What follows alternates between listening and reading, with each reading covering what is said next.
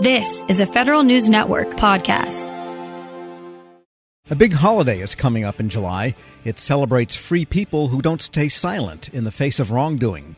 No, not Independence Day, July 4th. It's National Whistleblowers Day on July 30th. Now, the National Whistleblower Center has urged federal agency heads to offer educational programming about July 30th. We get more now from the chairman of the National Whistleblower Center and a partner at the law firm Korn, Cohn & Colapinto, Stephen Cohn. Mr. Cohn, good to have you back. Oh, great to be here. And with this National Whistleblower Day, tell us more about that.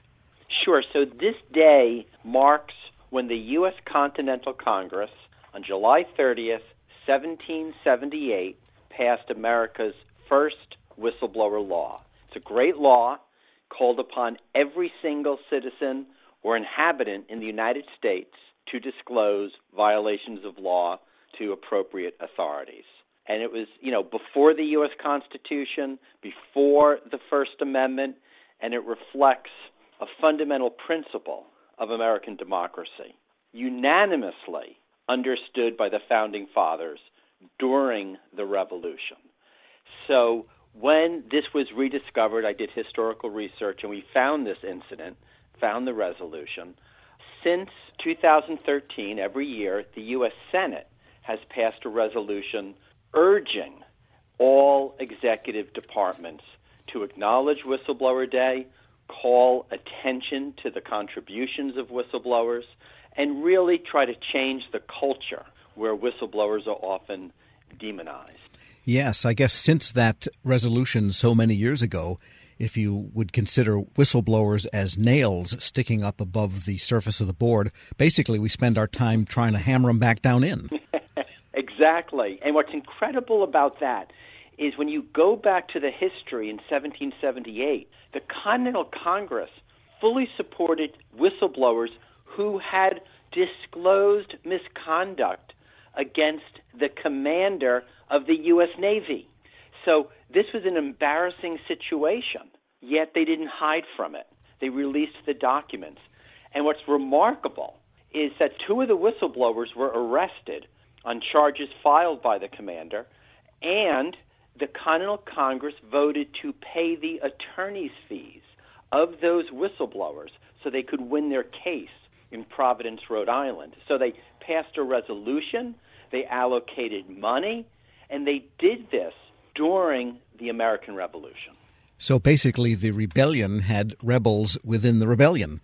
Exactly, and they were reporting frauds, they were reporting misconduct, and what's incredible, when these allegations came to the Continental Congress, instead of just blocking them out or declaring state secrets or saying we're in a national emergency, they held a hearing, they took the evidence of the whistleblower, they then presented that evidence, and they called upon the commander to rebut it. He didn't. They then removed the commander from his position, and then when the whistleblowers were retaliated against, they came to the defense of those whistleblowers. And then they passed this resolution calling upon every inhabitant of the United States to report frauds and violations of law to appropriate authorities.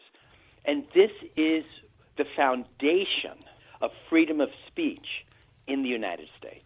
Yes, if you think about it in some ways, it goes back to the idea of people not being undifferentiated subjects to a king or to some sort of potentate, but almost to the Magna Carta in a sense that individuals do have rights to their personal sovereignty and their property. Absolutely. And when you read the letters and the correspondence and the testimony, what you see is that these whistleblowers were relying upon what was known as the common law constitution, which is just what you're talking about, the natural rights of all people to participate in civil society, which means you have to be able to expose wrongdoing. You can't have freedom or the rule of law if the people can't report violations. And that was really understood by these whistleblowers and the members of the Continental Congress that advocated on their behalf. We're speaking with Stephen Cohn. He's chairman of the National Whistleblower Center and a partner at the law firm Korn, Cohn & Colapinto. And since more recent times, there have been whistleblower laws passed in our times. And just a couple of years ago, a whistleblower Protection Enhancement Act. What's your sense of how things are now a couple of years after that enhancement, and when there's so much whistleblower activity going on, either as a result of it or just because that's the way things tend to happen in the federal government? In the federal government, for federal employees, things are still very bad. The Merit Systems Protection Board has been without a quorum for 4 years, and there's a backlog of thousands of cases. So whistleblowers have been really out in the cold, federal whistleblowers. Private sector have done better, and what's incredible is the agencies that have implemented correctly these new whistleblower laws now all support them, and they do publicly praise the whistleblower. And that is the key to the change in culture, the change in perception. We really won't accept whistleblowers or really have a system in which people feel comfortable raising concerns until the workplace culture shifts. And from our perspective, the key to that is for the leadership not only to say whistleblowing is okay, but to point to examples, to point to what the Continental Congress did, and to educate their workforce and the American public that this is the American way. This is part of our credo as free people. And getting back to your call, your organization's call for educational information to be presented in advance of the July 30th celebration day, what do you see as content and how it might be delivered? Well, it's fascinating because, for example, the DNI celebrated Whistleblower Day the same year that the Ukraine whistleblower came out. And they had information, they had meetings, information was put prominently on their webpage. Other agencies have done the same, but they're still the minority, like the Office of Special Counsel. But you can see when an agency, from the top, explains not just that whistleblowing is lawful, but when they explain the contributions and the importance, and they tie that to the founding of the American Republic itself, I believe that starts to create a change in attitude, not just within managers, but also within the employees. Stephen Cohn is chairman of the National Whistleblower Center and partner at the law firm Korn, Cohn, and Colapinto. Thanks so much for joining me. Thank you. And by the way, have you gotten any, yes, we're going to do this, from any of the agencies that you have sent this request to? We'll keep you updated on that, but we did get confirmations that Michael Horowitz, Inspector General of DOJ, and Henry Kerner, the head of the Office of Special Counsel, they will be speaking at our Whistleblower Day celebration. And we have other invitations out, so that's been progress. All right. Well, we will post this interview along with a link to more information at federalnewsnetwork.com/Federal Drive. Hear the Federal Drive on demand. Subscribe at Apple Podcasts or wherever you get your shows. Welcome to the Lessons in Leadership podcast. I'm your host, Shane Canfield, CEO of WEPA. I'm thrilled today to be joined by Rick Wade, Senior Vice President of Strategic Alliances and Outreach at the U.S. Chamber of Commerce. Previously, Rick was a senior advisor and deputy chief of staff to Secretary of Commerce Gary Locke. He worked closely with the Obama administration, and he also worked with Commerce's Economic Development Administration to foster regional economic development in distressed areas, and with the Minority Business Development Agency to create jobs through the growth of minority-owned businesses. He received a BS from the University of South Carolina and an MPA from Harvard University. Rick, welcome, and thanks so much for joining me. And thank you so much for having me. Look forward to the conversation. Rick, in today's environment, leaders have had to adapt and find new ways to lead with transparency and empathy. But could you tell us a bit about how you've adapted your leadership style? You know, this past year has clearly presented some unique challenges that certainly me or I as a leader have had to adapt. You think about a pandemic, for example, that has placed us in probably one of the most challenging circumstances is sort of lead in a virtual world now. I've not been in my office for nearly a year.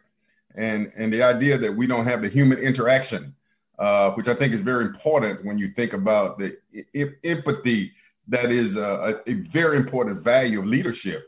So trying to lead from a virtual environment, Shane, and be empathetic and be sensitive to the needs of others has presented a terribly difficult challenge. One of the other defining moments, I think, in our time that has dictated a change in leadership, if you will, was the murder of George Floyd. I think it created a whole different consciousness in America, and certainly within me, about the importance of being empathetic in the way I lead, to be inclusive, to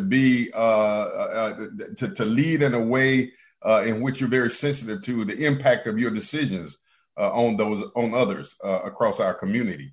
So it certainly has been a challenging year to adapt, but I'm happy to say that I'm still here and we're moving forward. Perfect. Throughout your career, what have been some pivotal moments or lessons learned that have shaped the leader that you are today?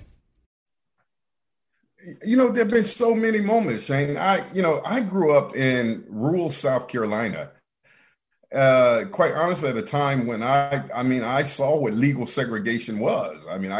I wasn't able to go to an integrated school until middle school, being bused across town. And I remember, as strangely as it may sound, in 1979, I wanted to run for vice president of my student body at Lancaster High School, a little rural school. And I had to run on the ballot as vice president black, literally. And there was another candidate who ran as vice president white. And the irony of that story is that the following year, I ran for president and I won overwhelmingly. That was a lesson for me in leadership. And the lesson there was, perseverance, have the tenacity, have a vision, and overcoming barriers. And I didn't let the idea that the construct that I had to run as vice president deter me from reaching my bigger dream, which was to represent students. So I know that perhaps may be a small example of leadership, but it really did define how I view myself, the vision that I have, my willingness to fight for change. And that was the beginning. I think that set the foundation of how I lead. And there have been so many other moments. One of the most defining moments for me personally was the massacre at Mother Emanuel Church in Charleston, South Carolina. A very close friend of mine, Senator Reverend Clemente Pinckney, who lost his life. And it conjured up, again, these issues of how deep the divide in terms of race in America is. But it also inspired me to lead even more and to lead harder and to lead with diligence and vigilance to help close that divide. So there have been so many defining moments in my career. I will tell you, even after the murder of George Floyd and my role at the U.S. Chamber of Commerce to galvanize the business community, inspired by that tragedy. And now we have a whole broad, historic, sweeping, what we call equality of opportunity initiative that I'm leading, that I was inspired to develop. And we're bringing together corporations from across America to address what we call equality of opportunity. So my point there, I think, with all of these moments, they've all been pivotal moments at different parts of my life, my career, my journey. And I've seized those moments to make the best of what I could. It's fantastic. It's a great, great answer. Many stories. Thank you very much for sharing that. Who is the most impactful leader in your life, and what quality did you admire about them? I can't say that I had just one, but I would tell you the one person whose historical leadership has inspired me the most, and that is the leadership of Dr. Martin Luther King Jr. And there's so many attributes there that are consistent with my values. But the one part of his leadership was vision. And I mean, the idea that you can have a dream, which we often define and think of his big "I have a dream" speech. But I think that's a really important attribute of leadership, Shane, that you can sort of see beyond the challenges of today and see a better future for people and for yourself. So the idea that leaders have vision, despite the challenges, is seeing a forest despite the trees, it's seeing an opportunity despite the barriers. And that attribute, I think, is one that I embody. I mean, I'm very optimistic, despite the challenges, despite the circumstances. So the whole notion of vision was a very important attribute that I learned and that I've tried to emulate from the leadership of Dr. King. Wow, fantastic. And as someone who's got an extensive background in federal service and out of federal service, what advice would you give to feds looking to develop leadership skills? And you can talk about mid-career, senior career, early career. What comes to mind there? Yeah, listen, I mean, you're aware that I had the fortunate opportunity. We didn't have a Secretary of Commerce when President Obama, of course, I served as one of his senior advisors, was inaugurated. And the president asked me to go to the Department of Commerce to hold the fort down. And that was one of the most exciting experiences in my entire career, not just for the title and the wonderful experiences, but I understood the value of federal employees. And folks forget sometimes, Shane, that we political appointees, we come and go. But the folks who are grinding every day, who are at their desk no matter rain, sleet, or snow, who bring innovations, but yet don't get the credit for it because the political appointees get all the credit. I think I learned something about the humility of being a leader. And I built so many friends who were federal employees, not just at the manager level, but the frontline workers, the administrative assistants. And I was very deliberate. I mean, one of the things that I was most proud of, strangely enough, I was that guy, even though I was senior advisor to the Secretary of Commerce, and my office was on the floor, the top floor. We call it the blue carpet, Shane. But I made a deliberate point to go eat in the cafeteria every day, as many days as I could, just to sit down and talk with employees. And I grew from that. And there were so many times where I took their ideas back to the blue carpet and said, and I told the Secretary Locke, you got to go down and sit down and talk with regular, common, everyday folks. They're in the cafeteria, not in the dining room on the blue carpet. And so he started doing that. So the point is, I think for me, the advice that I would give is to continue to do the hard work. I do think that we should do a better job in government in providing the kind of admiration for those workers as we do the high level appointees. And that may be something that I'm looking to work on myself to help continue to advocate for our federal employees. Those are hard workers. That's where the work gets done. And so I think that's a lesson for me. If there was some advice and counsel I could give, is to continue to do your work, but we have to do our work as leaders of these agencies to create ladders of success and reward and admiration for the hard work that they do. Rick, thank you very much. You've inspired me. These are tremendous insights and stories. I love every single one of them. You've got a fascinating journey in leadership yourself. And thank you very much for sharing that with us today. Well, thank you for the opportunity. Thank you. I'm Shane Canfield, CEO of WEPA. Thank you for listening to today's Lessons in Leadership podcast. And until we see you next time, take good care.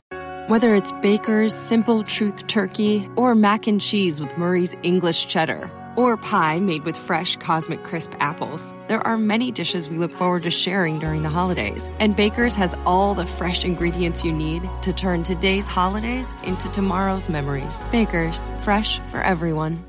Get more ways to save at the Buy 5 or More Save $1 each sale. Just buy 5 or more participating items and save $1 each with card.